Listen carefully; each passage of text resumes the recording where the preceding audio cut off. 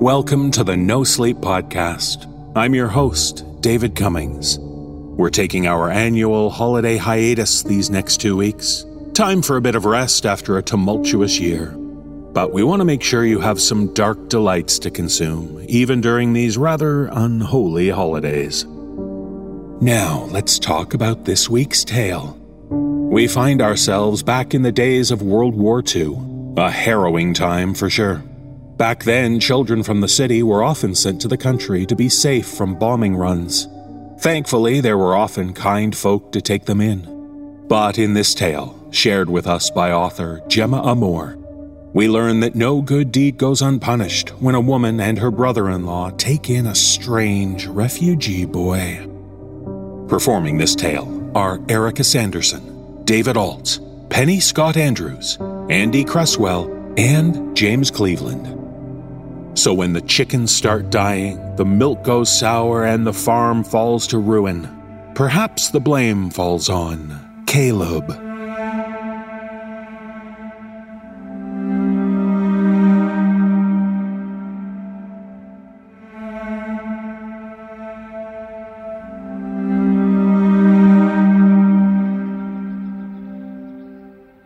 September the 25th, 1940, Wednesday.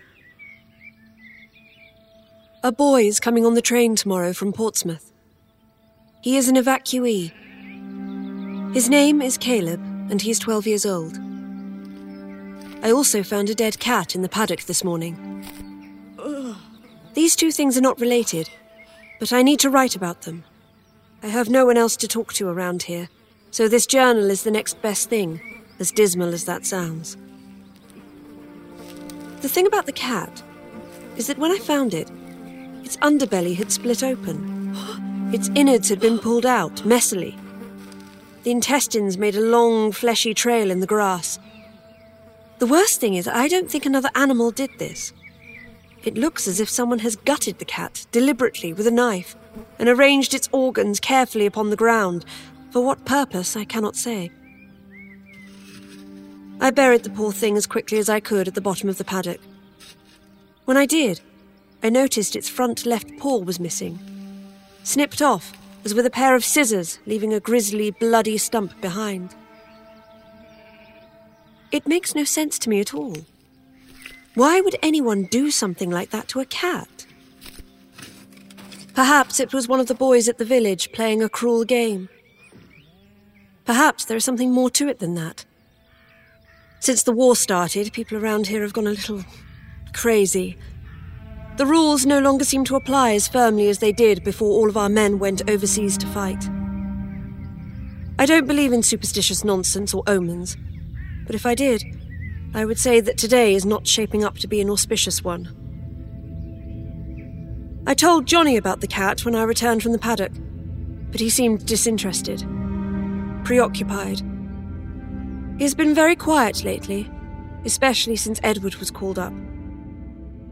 I don't think Johnny can accept that the army took in Edward but turned him down. He failed his medical because of his bad leg, and now his place is here with me on the farm, fighting on the home front, instead of doing what his brother does. Johnny wants to be a proper soldier, as he calls it, but he can't be. Not the way he is. I catch him sometimes, looking at himself in the mirror, studying his bad leg. Johnny had polio as a child, and it twisted his skeleton, did strange things to his muscles. He limps and gets very sore and tired. Sometimes he is in so much pain that I have to gently rub his leg for him to ease the ache. It doesn't seem to help much. Nothing does. And now, this indignity. The army doesn't want you if you have a twisted leg, even though men are dying by the score. I don't see how it affects Johnny's ability to kill another man, but then, what do I know? I miss Edward, horribly. I miss his sense of humour. Johnny can be so serious, so intense, so angry with everything. It makes me nervous. Victory at all costs, says our Prime Minister. But did he have to take my Edward? Leave me alone here, alone on the farm with Johnny. The cost is too dear, Churchill. Call me unpatriotic, but you can keep your rallying war propaganda to yourself. In the meantime, the government are now paying families who take in evacuees, and we desperately need the money, so I'm preparing the house for the boy's arrival tomorrow afternoon. I know nothing about Caleb apart from his name and his age. I'm hoping he will be good company, because I don't think I can cope too much longer with being all alone as I feel right now. It's like a constant pressure on my heart, squeezing down, pressing me flat, until soon I shall be a thin, worn spot in the ground, and people will pass over the top of me and not realise I'm even there at all.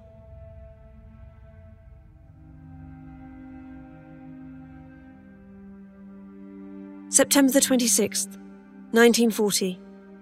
Thursday. Johnny has taken the tractor and gone down to the station to collect the boy. I am preparing a warm supper to welcome him to the farm. Something tells me he'll need it. I can't imagine the things the child has seen. The Germans have been bombing cities all over the country, night after night, for weeks now. The Luftwaffe are relentless. London is getting the worst of it so far, but nowhere seems to be completely safe. Every single night, after the sun goes down, so do the bombs. For hours and hours, they say. Whole cities on fire. People dead everywhere you look. Portsmouth, where Caleb is from, was hit badly in August. Incendiaries destroyed schools, houses, churches, a hospital, the Guildhall. Caleb must have been right there in the middle of it all. Why his parents waited this long to evacuate him, I don't know. But eventually they did, and so he is on his way to us. Better late than never, I suppose. He will find a very different world waiting for him. Here on the farm, things are as quiet and tranquil as they ever were before the war. Dull, you could say. Well, aside from the cat. I can't stop thinking about the cat. About how its foot was cut off at the knee joint. It seems to me like there was more to it than just maiming the animal. Like whoever did it needed the foot for something. Like snipping off a bunch of herbs to use in a stew. Yes. It reminded me of someone collecting ingredients, as absurd as that sounds. Aside from the cat, everything else here goes on as usual. It is harvest season, and we each have our part to play in keeping the farm going. Often I feel as if I'm merely going through the motions instead of living. Sometimes it's hard to believe there even is a war out there, except for the fact that Edward has gone, and our food is rationed and we can no longer afford shoes or petrol for the tractor. Once the tanks run dry, I don't know how we shall manage. Earlier, Johnny and I built an Anderson shelter near the pig pen and made sure all of our windows were blacked out and taped to stop them from splintering if we get bombed. Apparently, splintering glass is more dangerous than the bomb blast itself, or so someone told me. Someone is always telling me something, though. War is a fertile land for gossip. Building the shelter was quite easy, really. The hardest part was digging the hole. I'm a small woman, and Johnny's leg hurt him a great deal. The going was slow, but we got there in the end. If the farm does get bombed, we have somewhere to go and hide, at least, although the shelter is small and cramped and floods when it rains. Johnny says he will put some flooring down, but I don't see the point. The war could be over soon, and then it will just be a useless hole in the ground with some corrugated steel poking out of it. A relic from a time when the whole world went mad. As Johnny was digging, I noticed a fresh bandage on his right hand. I could see blood seeping through the bandage, but when I asked him about it, he brushed it off. It's nothing. I caught it on the paddock gate. I don't believe him. I don't believe him because the wound looks fresh, and our paddock gate came off its hinges 4 days back and is lying flat on the ground whilst we try and find someone to fix it for us. So Johnny is lying to me about the wound on his hand, and this just makes me feel even more alone than I did already. But also uneasy. Suspicious. Johnny went upstairs as soon as the shelter was finished, and spent all evening reading and talking to himself in his room. This is a new development. I've never really seen Johnny take much interest in books or literature before now, but he was at it for hours, mumbling to himself until I dropped off to sleep.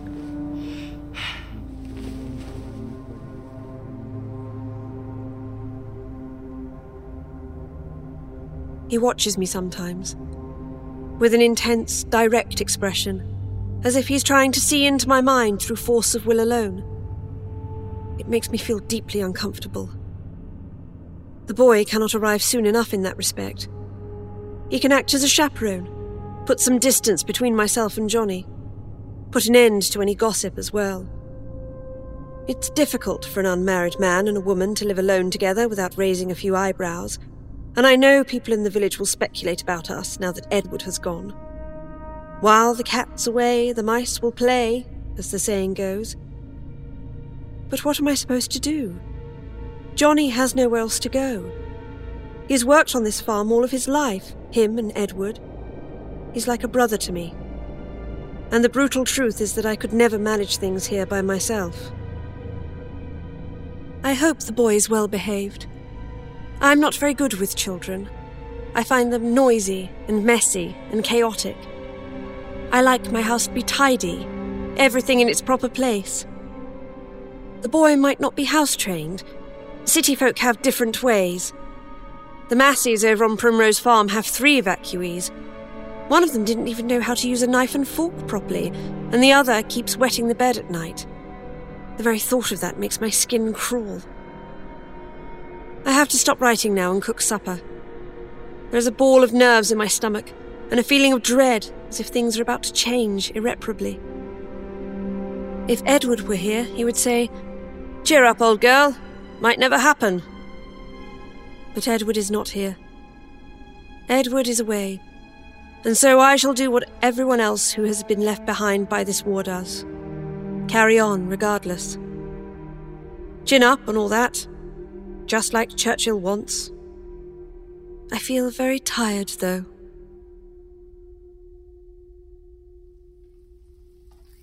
September the 27th, 1940. Friday. The boy is very strange. When Johnny brought him back from the station, I thought a ghost had walked into my kitchen. He was so pale and thin, and looked as if he hadn't eaten properly in weeks. Within seconds of him coming into the room, I could smell an unpleasant odour, sour and unwashed. He had dirt on his neck, and his fingernails were atrocious, black and ragged. I swallowed back my disgust and surprise and pushed him towards the table. City folk, I thought, but kept it to myself. I noticed something dangling from his blazer then.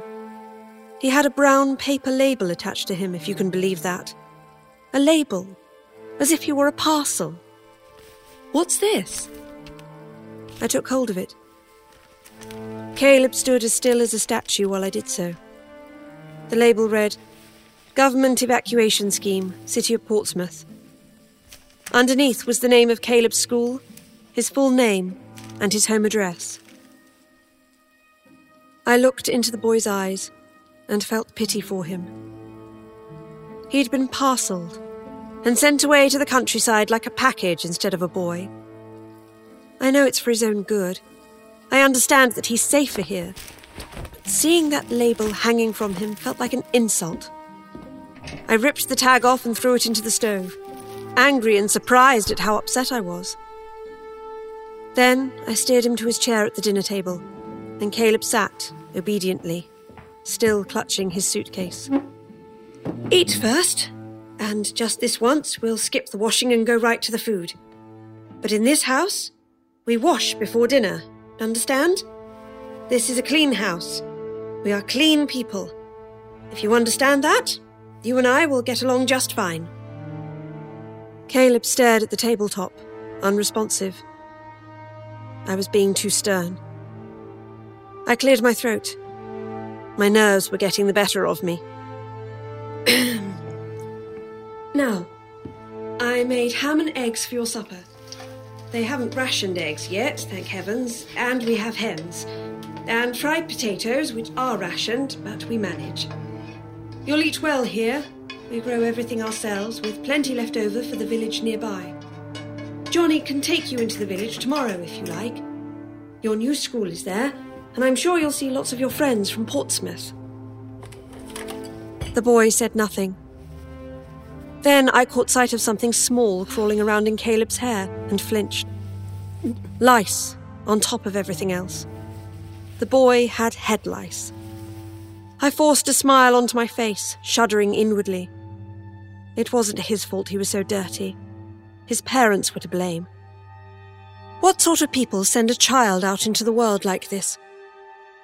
I realised with some alarm that I was on the verge of tears, and turned away just as Johnny came into the kitchen.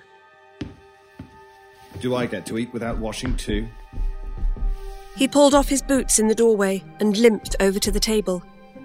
No special treatment for you. Now get, and don't come back until your face is red with scrubbing. Johnny glared at me sullenly as he passed me on his way to wash. I noticed something then, something that Johnny tried to hide, but wasn't quick enough to. A second bandage on his other hand, fresh blood seeping through, staining the white fabric. Johnny put both hands in his pockets then and vanished upstairs while I watched him go.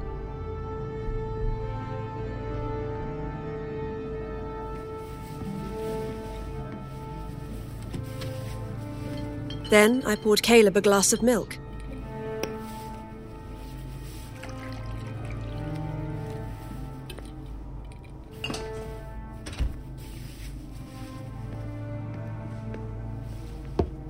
When I set the glass in front of him, he stared at it as if he didn't know what it was.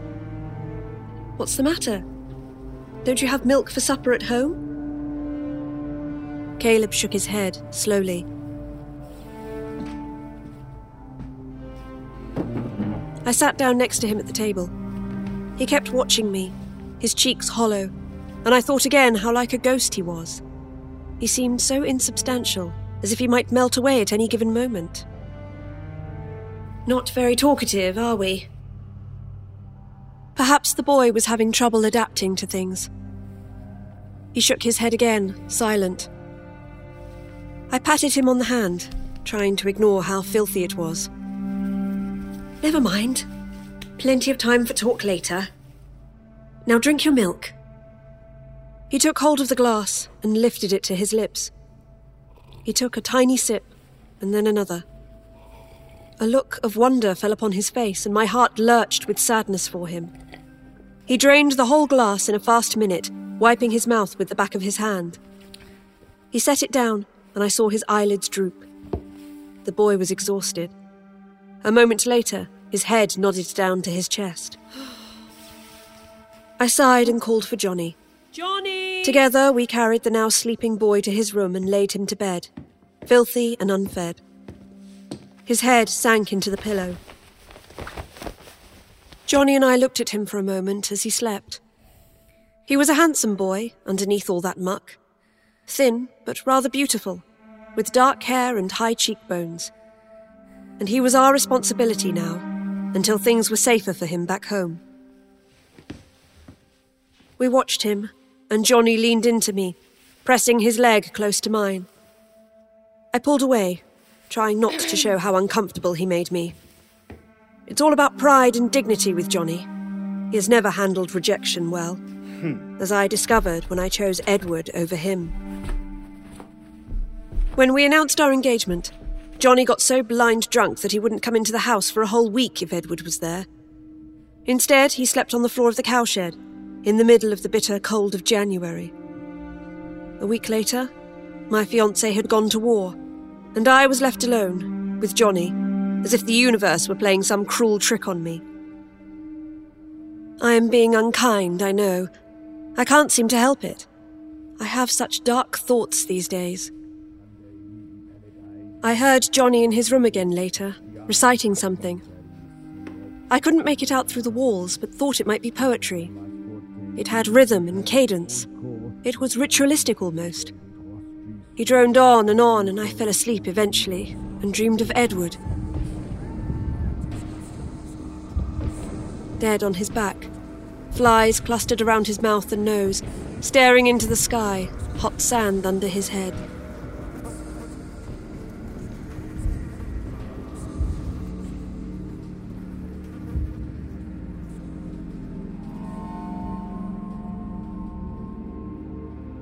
September the 30th, 1940, Monday.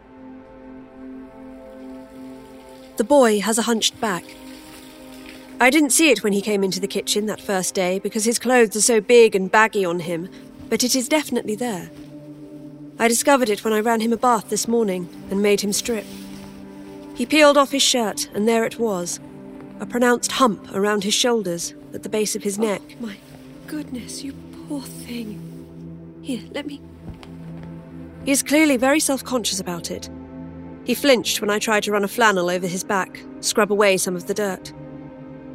I remembered then that I'm not his mother, and a 12-year-old lad doesn't need help washing from a 30-year-old woman. But there is something so vulnerable and lost about Caleb. He seems much younger than his 12 years. I left him to bathe alone, but the hump has shocked me. Am I to be completely surrounded by deformity and sickness? Am I the only normal one left?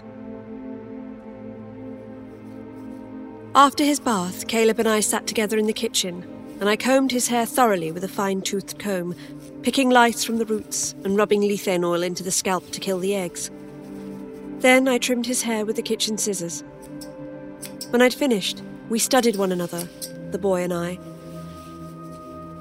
He looked like a completely different child, still thin and undernourished, but more awake somehow, more alert. It was while I was buttering the toast for breakfast that Johnny burst into the kitchen, wild-eyed. Milk's gone sour. What? The milk. This morning's milk. It's gone sour. Come, look. Confused, I wiped my hands on a dishcloth and followed him out to the milking shed. Caleb followed silently behind, trailing me like a will-o'-the-wisp. Johnny milks every morning at 5 sharp, and then puts the milk into churns to take to the village on the back of the tractor, and then on to town to sell the rest. We've been doing things this way for years and years. Until today. Johnny waited for me next to one of the 10-gallon milk churns and levered off the lid. I smelt it before I saw it, and gagged.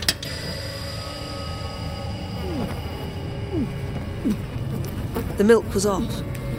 Not just off, not just on the turn, but coagulated, cheesy, stinking, as if it had been left out in the sun for days instead of collected only a few hours ago. But worse than that, much, much worse, was the colour of the milk was all wrong. Milk is creamy when fresh, yellowish when curdled. This was a dark, rotten brown, like someone had taken the milk out of the churns and then replaced it with molasses. I don't understand. Are all the churns like this? Johnny nodded and popped the lid off the next churn to illustrate, and the one after that. The lids clattered to the ground with a metallic ring that set my teeth on edge, and within moments flies amassed around us, a huge cloud of them, buzzing and swarming around the sour milk. I checked them all gone off, every last one. But what are we going to do, Johnny? You're supposed to deliver this in the next hour. We'll have to pour it away, there's no other choice. But the money, Johnny. We'll lose so much money if we do that. He snapped at me angrily. Well, we can't very well deliver off milk, can we? What are they going to do with it in the village? Make cottage cheese? Don't be soft. It'll have to go. There was something so odd about him in that moment. Something on edge. Something strung tight. Did he look guilty somehow? Yes. Yes, he did. Like he'd had something to do with the milk going sour. But how could that be? For some reason, the dead cat came to mind. I swallowed. What was happening to Johnny lately? Should I be worried? Was I safe, alone here with him like this?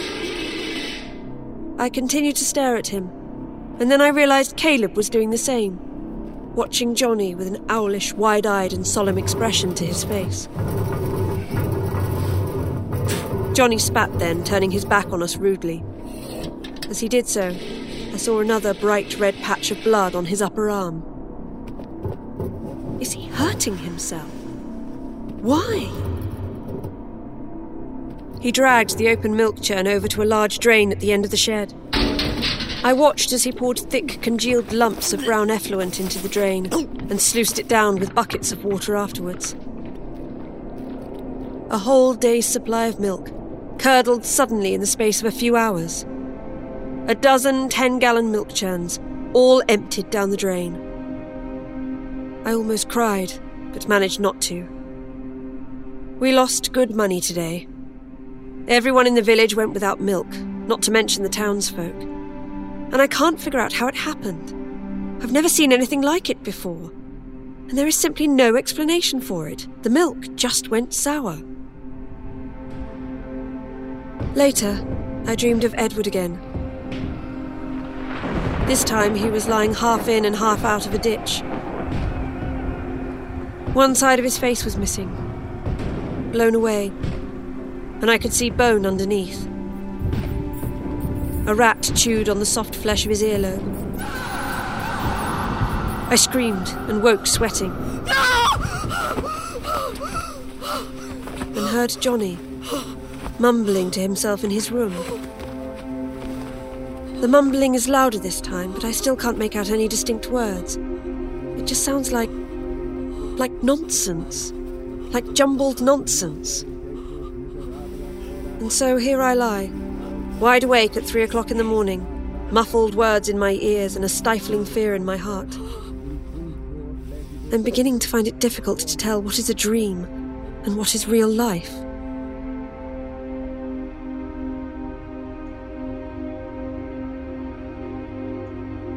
September the 31st, 1940, Tuesday.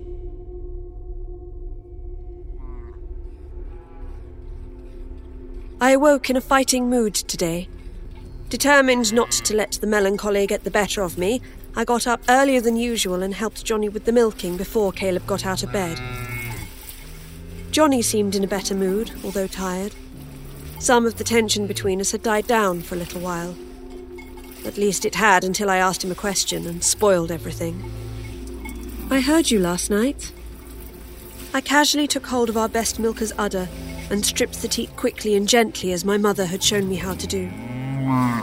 The cow lowed softly, and hot, warm milk squirted into the bucket between my legs, hitting it with a tinny, ringing sound that always reminded me of childhood, when I wore pigtails and a pinny and would watch my ma do the very same thing I was doing now.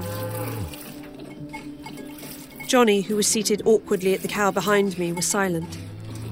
Then he said, "Oh? Heard me do what?"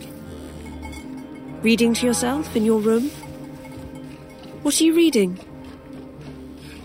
Johnny was silent for a long time before he answered. Thinking. I knew then that what he was about to say would be a lie. "Poetry." Johnny has always been a terrible liar. "Oh, lovely. I like poetry. Anyone I know?" "No." I could feel his eyes on the back of my neck as I milked.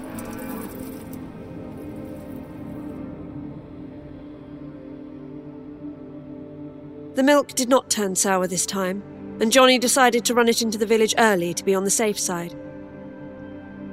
My spirits lifted despite everything. We would make money today, money we desperately needed. The milk going sour had been just a freak occurrence, I hoped, a one-time anomaly. I wish I could explain it, but couldn't with any rationality. I was just glad not to have to deal with it again. While Johnny was gone, Caleb woke up, and we ate a good breakfast of toast and blackberry jam in silence, as was becoming the norm. Then, because we had not yet had time, I helped the boy to unpack. It didn't take long. We opened his suitcase together, and Caleb slowly laid each item he owned out onto the bed.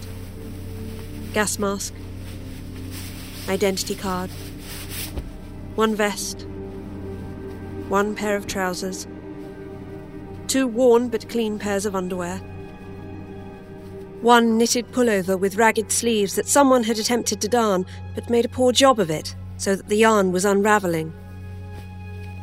One pair of socks. One grey ragged face cloth. One toothbrush. One tiny sliver of soap. A pair of shoes that were scuffed and tied with string instead of shoelaces. I stared at the sad collection of possessions and felt a slow, burning anger inside of me. It is not right that a person should grow up so poor, so desperate, so wanting for basic things.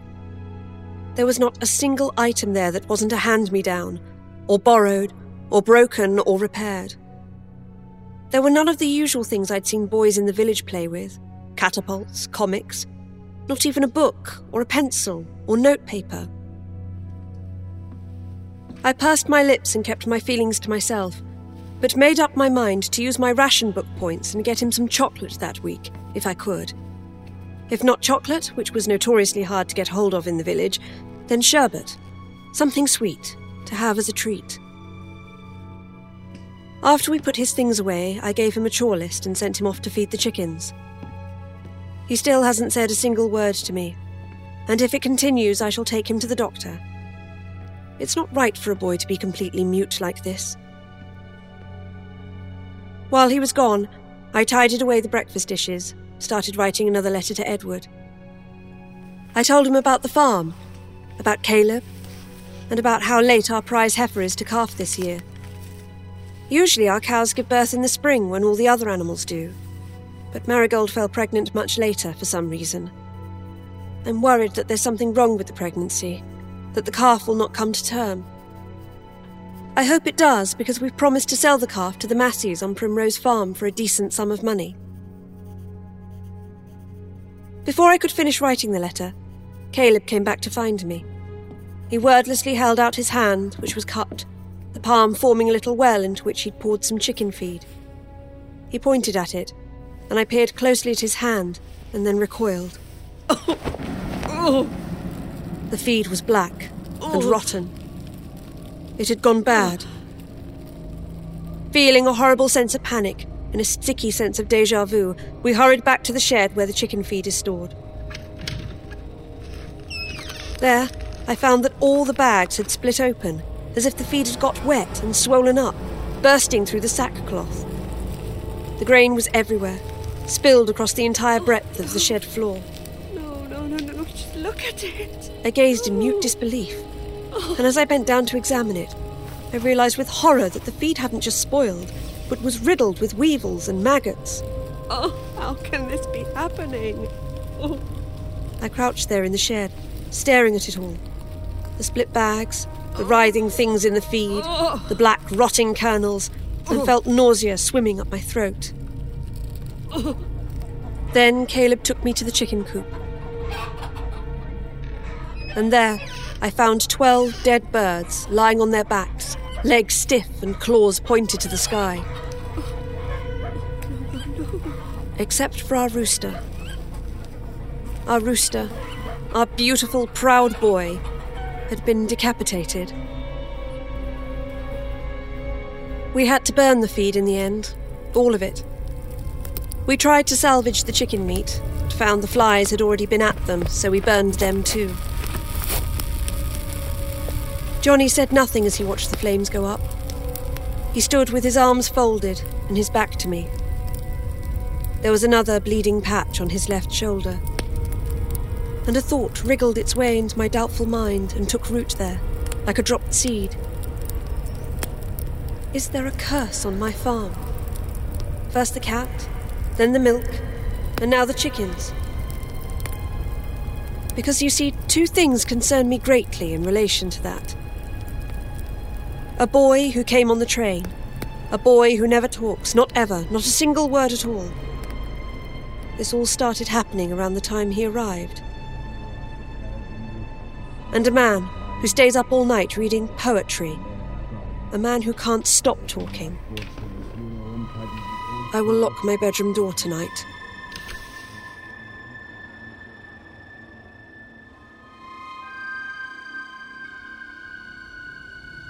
October the 1st, 1940, Wednesday. Today I found our cabbage crop had blight. It was only a small crop, but all ruined nevertheless. Oh, and our pig, Daisy, has developed mysterious festering sores on her back out of the blue. The vet has given me an ointment for it, but cannot tell me what it is or what has caused it. He has worries of his own. His son's boat was torpedoed 3 days since, and there is no word of whether or not he has survived. That is not all. Our prize heifer, Marigold, still hasn't gone into labour. I am sick with worry. I haven't eaten properly for a good while. Or slept without nightmares, or hearing Johnny chanting away to himself late at night. If he does it again tonight, I will go in there and shout at him until he stops. He still stares at me, and I swear I could see hate in his eyes. I am not superstitious. I'm trying to not give in to the nonsense thoughts I've been having about a curse on the farm, but nothing else seems to make sense to me right now.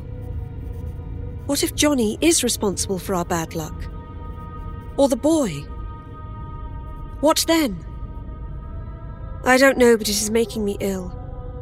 I'm so angry at Edward for leaving me here, abandoning me to this life. To distract myself from the farm, I took Caleb down the road to see the doctor. The boy still hasn't said a word to me, not a single one since he arrived, and I am very worried about his state of mind. He drifts about so quietly, I sometimes fancy he will disappear into thin air, like smoke drifting away on a breeze. The doctor was very nice and very gentle, and shook Caleb's hand when we went in, as if they were equals. Then he noticed the hump on Caleb's back and asked him to remove his shirt. When the boy did so obediently, I gasped. The hunched back was drastically more pronounced than it had been on the day that I'd given him a bath. He'd been hiding it somehow, under his pullover. But now, seeing him shirtless, it was undeniable. The hump was bigger, had maybe doubled in size, and had also moved. It had moved lower down his back, instead of just sitting at the base of his neck. And the skin. It looked as if something were underneath the surface, pushing up and out against the skin. I could see small dimples where there hadn't been any before. Like goose flesh once the goose had been plucked, only more pronounced.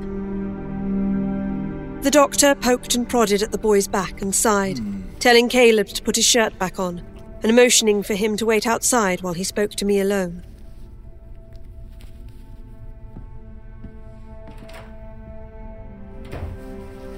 Well, what's wrong with him? Why won't he speak? The doctor looked at me kindly. I think that his speaking, or lack of, is the least of your worries right now. The boy is horribly malnourished, and that lump on his back, I think it is an abscess of some sort, although without a proper examination in a hospital, I can't be sure. The boy will need an operation to deal with it. Soon, too, before it becomes infected. Blood poisoning is a dangerous thing, and he is weak enough as it is. I swallowed. He came to me from Portsmouth, covered in filth, Doctor. I've never seen anything like it. I thought it was a deformity, a hump. I didn't realise. The doctor patted my hand. It's not your fault. I know you were doing your best to look after him. No one will think any differently. I will call the hospital and see if we can arrange a time to take a look at him. In the meantime, don't worry about him being quiet. Some of these evacuees, they've seen dreadful things. Whole families buried under rubble, that sort of thing. Things a child shouldn't see. We're lucky, really, being way out here in the countryside. We don't appreciate how different their world has been. I left, feeling heartily sick of everything and everyone. This war is greater than the sum of my parts, and I feel I will drown in its waters before too long.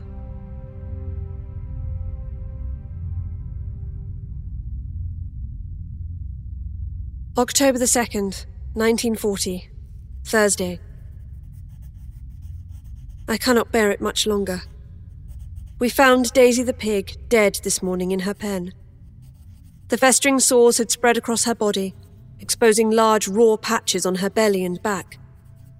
When I found her, she was so swollen and bloated I was afraid to go near her in case she burst open, covering me in rotting pig innards. Johnny scooped her up with the tractor and took her down to the bottom of the paddock to bury her.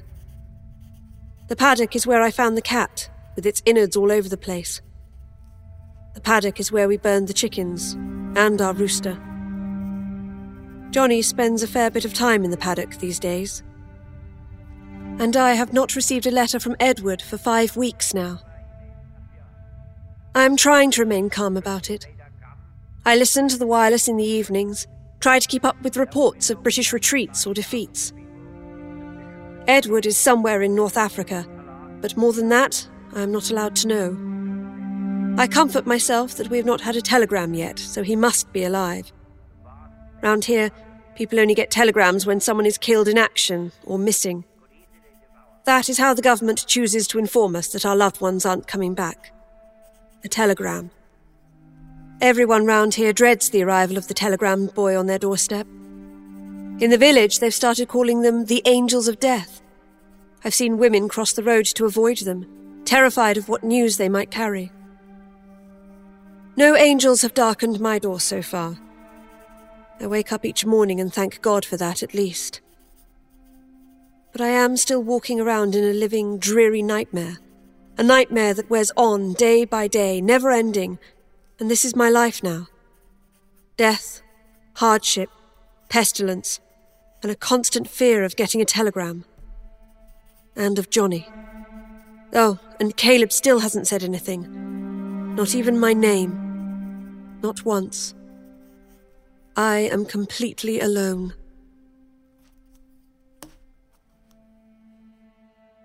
October the 6th, 1940. Sunday. I took Caleb into the village today to buy some pencils. I have discovered that he seems to like drawing, and I can just about afford it if we are prudent with things for a week or two. It was so liberating to get away from the farm, and I cheered up a little as we passed the church, saw people bustling around, going about their business. It's a peaceful village, and pretty. The trees are turning at the moment, the copper beeches and oaks showing their brilliant colours, and I felt a little weight lifting off my shoulders as the farm retreated behind me. While we were in the village store, I bumped into my friend Mildred. Mildred's husband Toby is serving overseas in Africa too, although she does not know where either. It's all top secret, hush-hush, as usual. I wonder if Toby and Edward have crossed paths at all. I rather like the idea that Edward might see a familiar face amongst all the death and chaos of war. Mildred invited us over for tea, and I gladly accepted, desperate for some company and conversation. Some tea and a good gossip were exactly what I needed, and so I sent Caleb off for a walk up the lane whilst Mildred poured the tea. He went obediently, kicking his now polished and patched shoes through drifts of leaves gathering on the street. So, have you heard from Edward at all? I shook my head. No. Mildred sighed and sipped her own tea. I haven't heard from Toby either. Not for some time. Every day I think I might get a letter and nothing ever arrives. I just try and keep myself busy, try not to think about it too much. But it's the night times that are the worst. All the things you've ignored throughout the day just come down on you then, when it's dark. I nodded, understanding exactly what she meant. Mildred fiddled with the handle of her teacup, choosing her next question carefully. And what about Johnny? I avoided her gaze. What about him? Well, you know, how is he? How are things between you two? I sighed. Tense. Strained.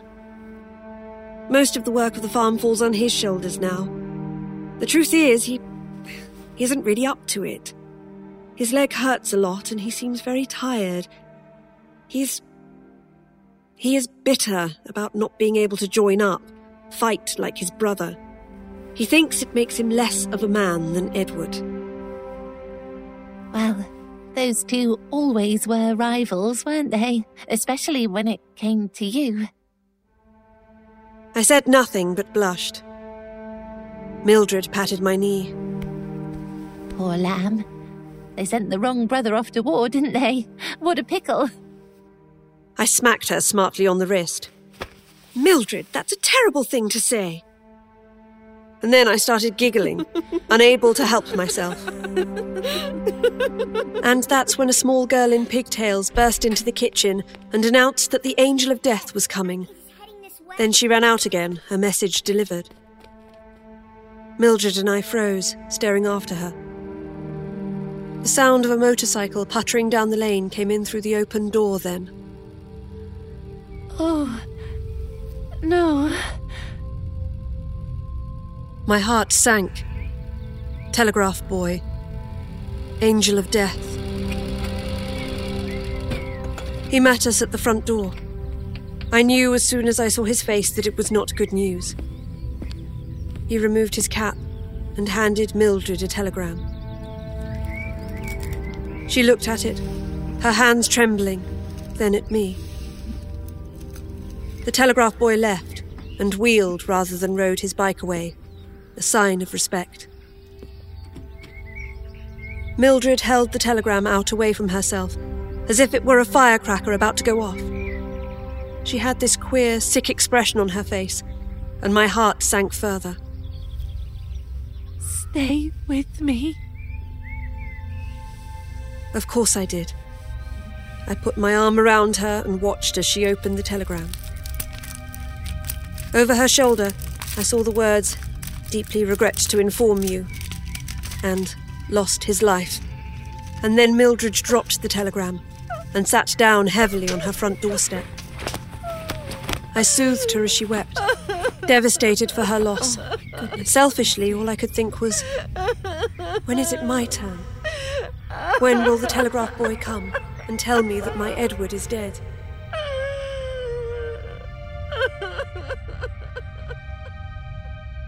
Later, I caught Johnny in my bedroom. He stood over my dressing table, holding my hairbrush. In his right hand, he was holding a clump of my hair, pulled from the brush. I stared at him, too afraid to ask what he was doing. He pocketed the hair as if it were the most normal thing in the world, and left, going into his own room and closing the door smartly behind him.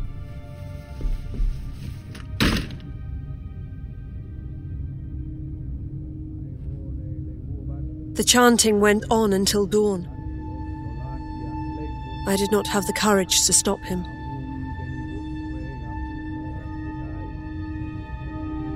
October the 7th, 1940, Monday. Johnny woke me in the night. Marigold had finally gone into labour, and it was not going well. The calf was stuck, a breech birth, and we had no way of reaching the vet. I hurried into a dressing gown and shoes. The scene when I got to the cowshed was pitiful. Our prize heifer, head lowered in pain, bellowing as she strained and pushed and tried to get her baby out. I could see the calf struggling in her belly and knew we were in a bad way. By now, you should have been able to see the calf's feet protruding from the vulva. There was nothing, just a sticky, bloody mucus that dripped to the floor. You'll have to get your hand up there. I rushed to Marigold's side, taking a hold of her head and trying to soothe her. You'll need to turn the calf. Johnny gave me a strange look then, a flat, level stare, and wordlessly stripped off his shirt, which was stained with dark yellow semicircles of sweat. I gasped.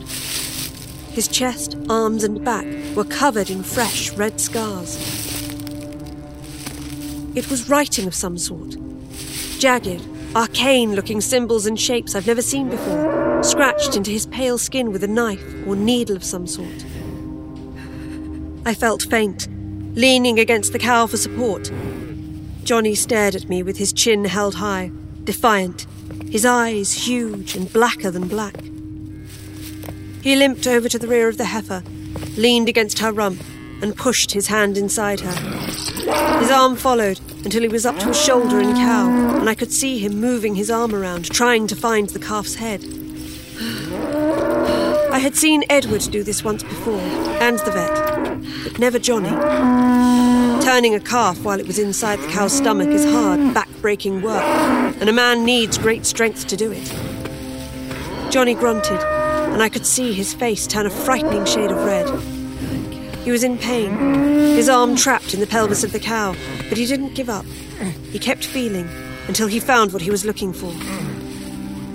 I got the feet. Get a rope. Terrified, I went across the shed and found a thin, long rope looped around a peg. I made a quick slip-knot noose and came back to Johnny's side. The scars on his skin looked deep and raw. I tried to ignore them, just for a moment. There was a greater issue at hand. If this labour continued much longer, we would lose Marigold. She was our prize cow, and losing her would mean losing a huge amount of money. Not to mention, I was incredibly fond of her. Try to focus, I told myself. But Johnny's horribly mutilated skin was all I could seem to look at. Suddenly, Johnny pulled his arm back, making a horrible, drawn-out, sticky noise, and a pair of tiny cloven hooves followed after him. Lightning quick, I looped the rope around the calf's feet and the noose tightened. Then, Johnny and I pulled. We pulled and the cow bellowed, and we pulled some more, until I thought the poor thing would split in two. And then suddenly, finally, the calf slopped out of the heifer and slid to the floor messily. I collapsed forward and leaned against the cow, exhausted, stroking her side and making soothing noises. Johnny stood silent, unmoving, staring at the newborn calf. Well done. And when I got my first look at the glistening new animal lying in the straw, I screamed. The calf had two heads. I covered my mouth in horror and looked up to see Caleb standing in the doorway of the cowshed, dressed in pyjamas. He was staring at the two-headed calf, but not like I was. I was shrieking like a banshee, unable to fully comprehend what it was that I was looking at. He was calm, accepting, as if seeing this sort of thing were an everyday, normal occurrence for him. And was it me? Or was the lump on Caleb's back larger still?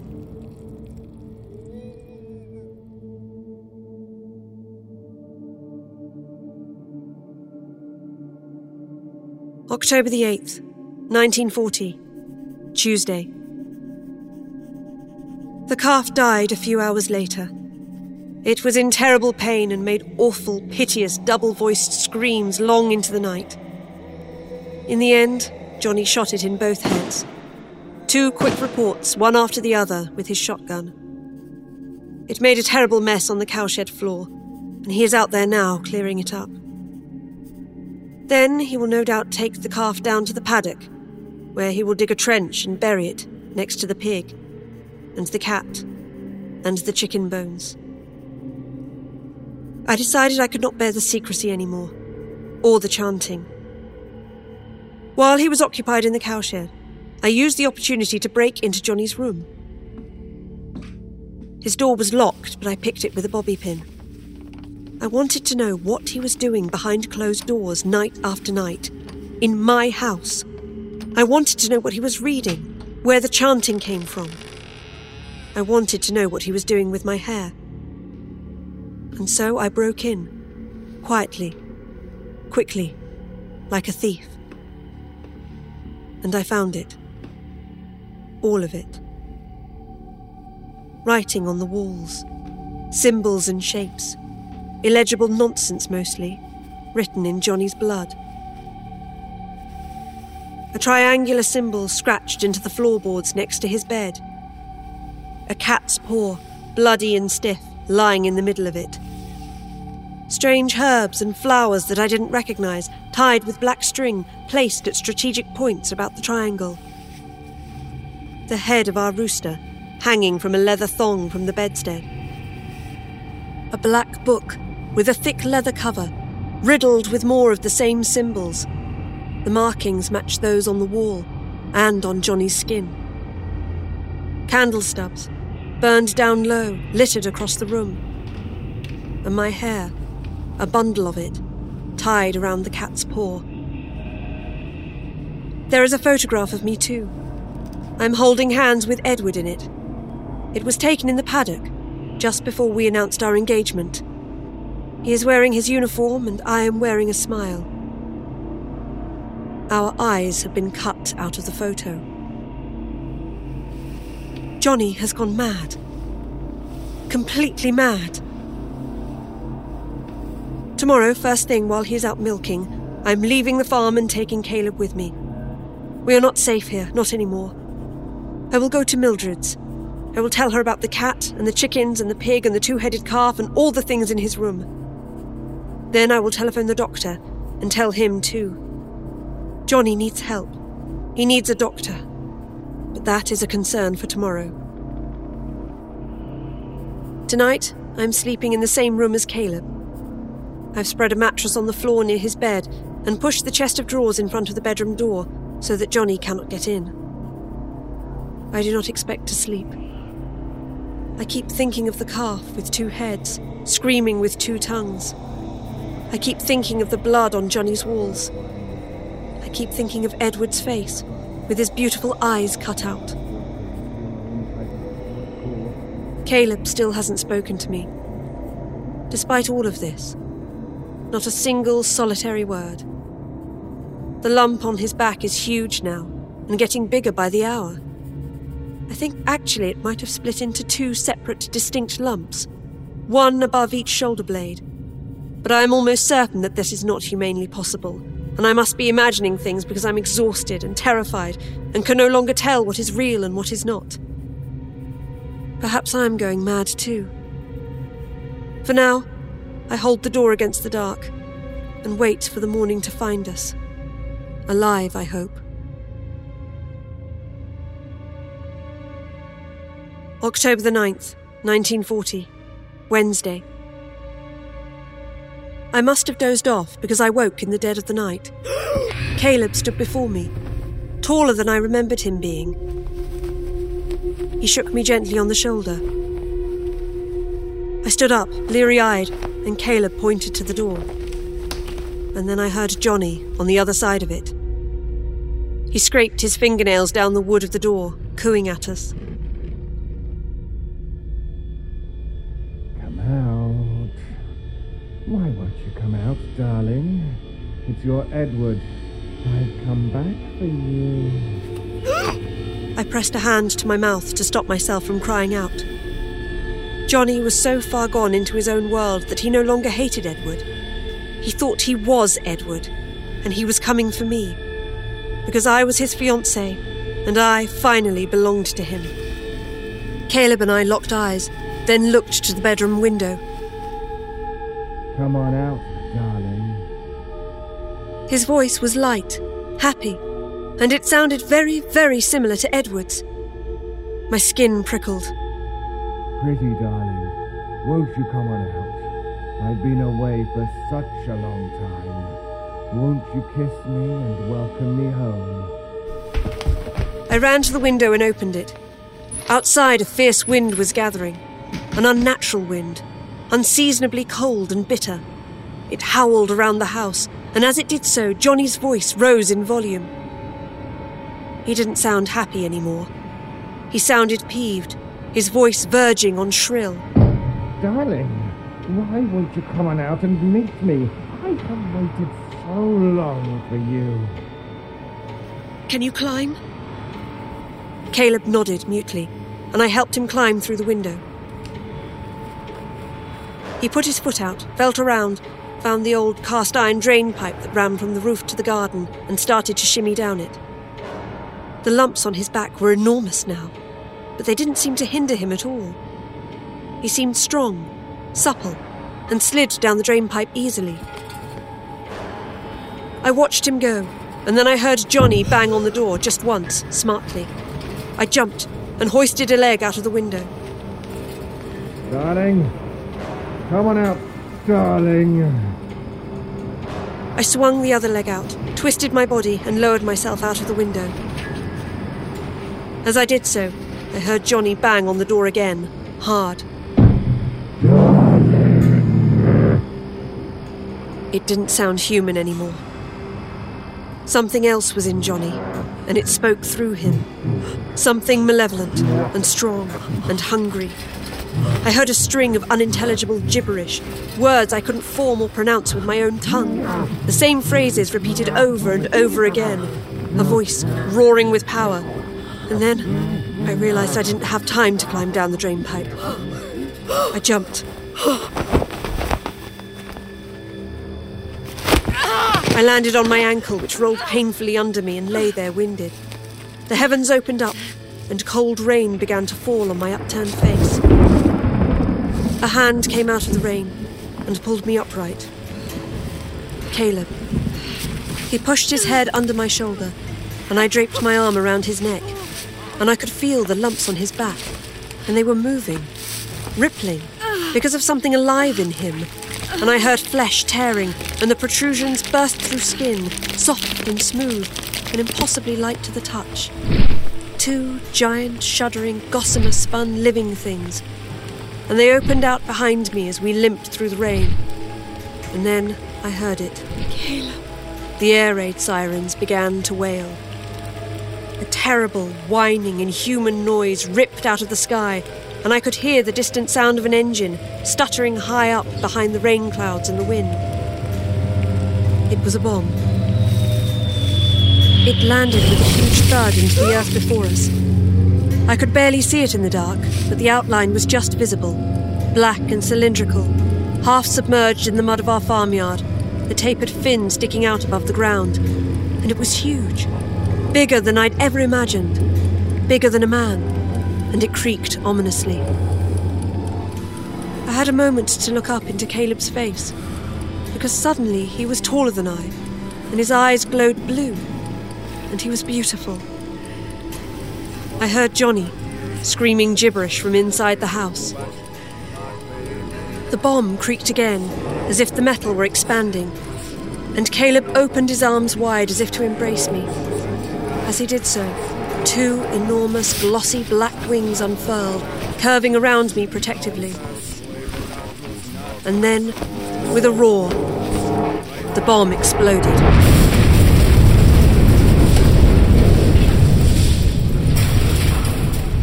I survived. Caleb saved me. He turned his back to the bomb and covered me with his wings, and I survived. Huddled in his embrace as if I were the child, not he.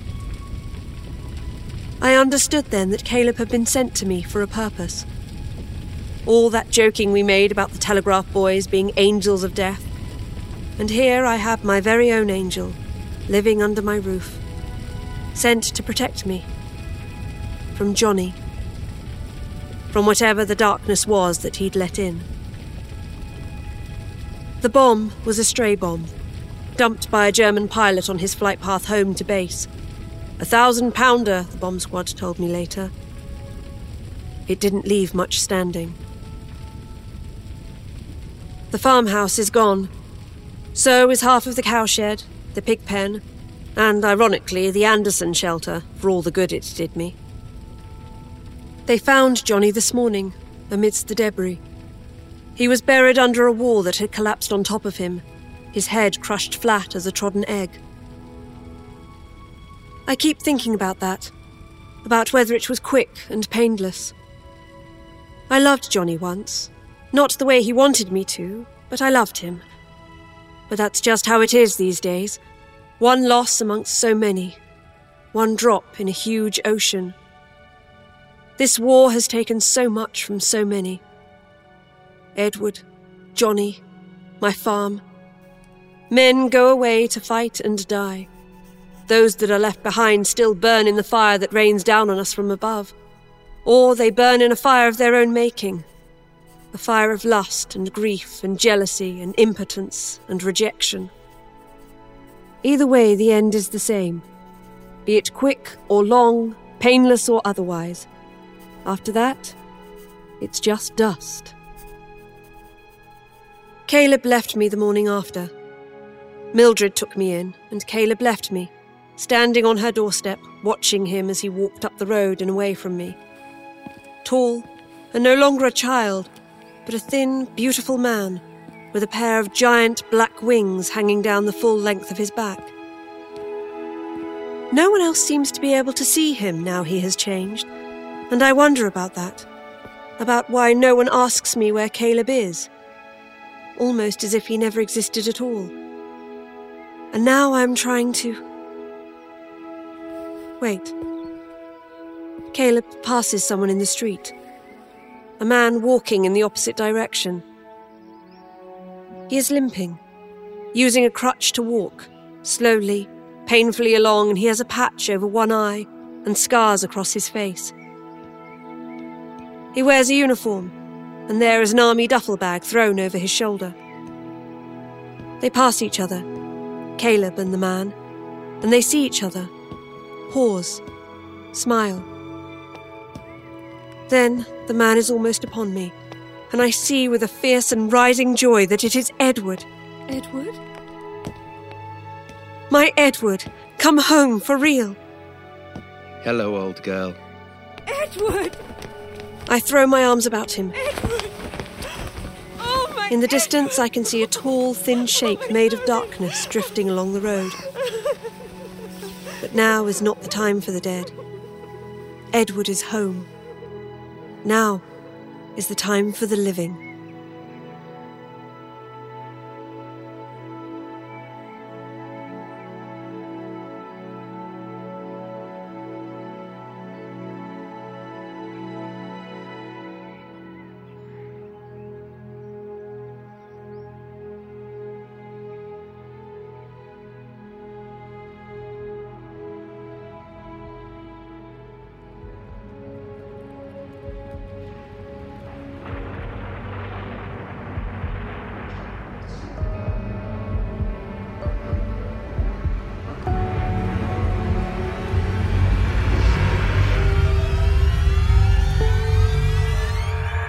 Thank you for joining us on our journey down the Lost Highway. The musical score was composed by Brandon Boone. Our production team is Phil Michalski, Jeff Clement, and Jesse Cornett. Our creative content manager is Olivia White. I'm your host and executive producer, David Cummings. Please visit the NoSleepPodcast.com for show notes and more details about the people who bring you this show. On behalf of everyone at the No Sleep Podcast, we thank you for listening and for being a supportive Season Pass member. As the darkness fades, it feels like you're going to dream tonight.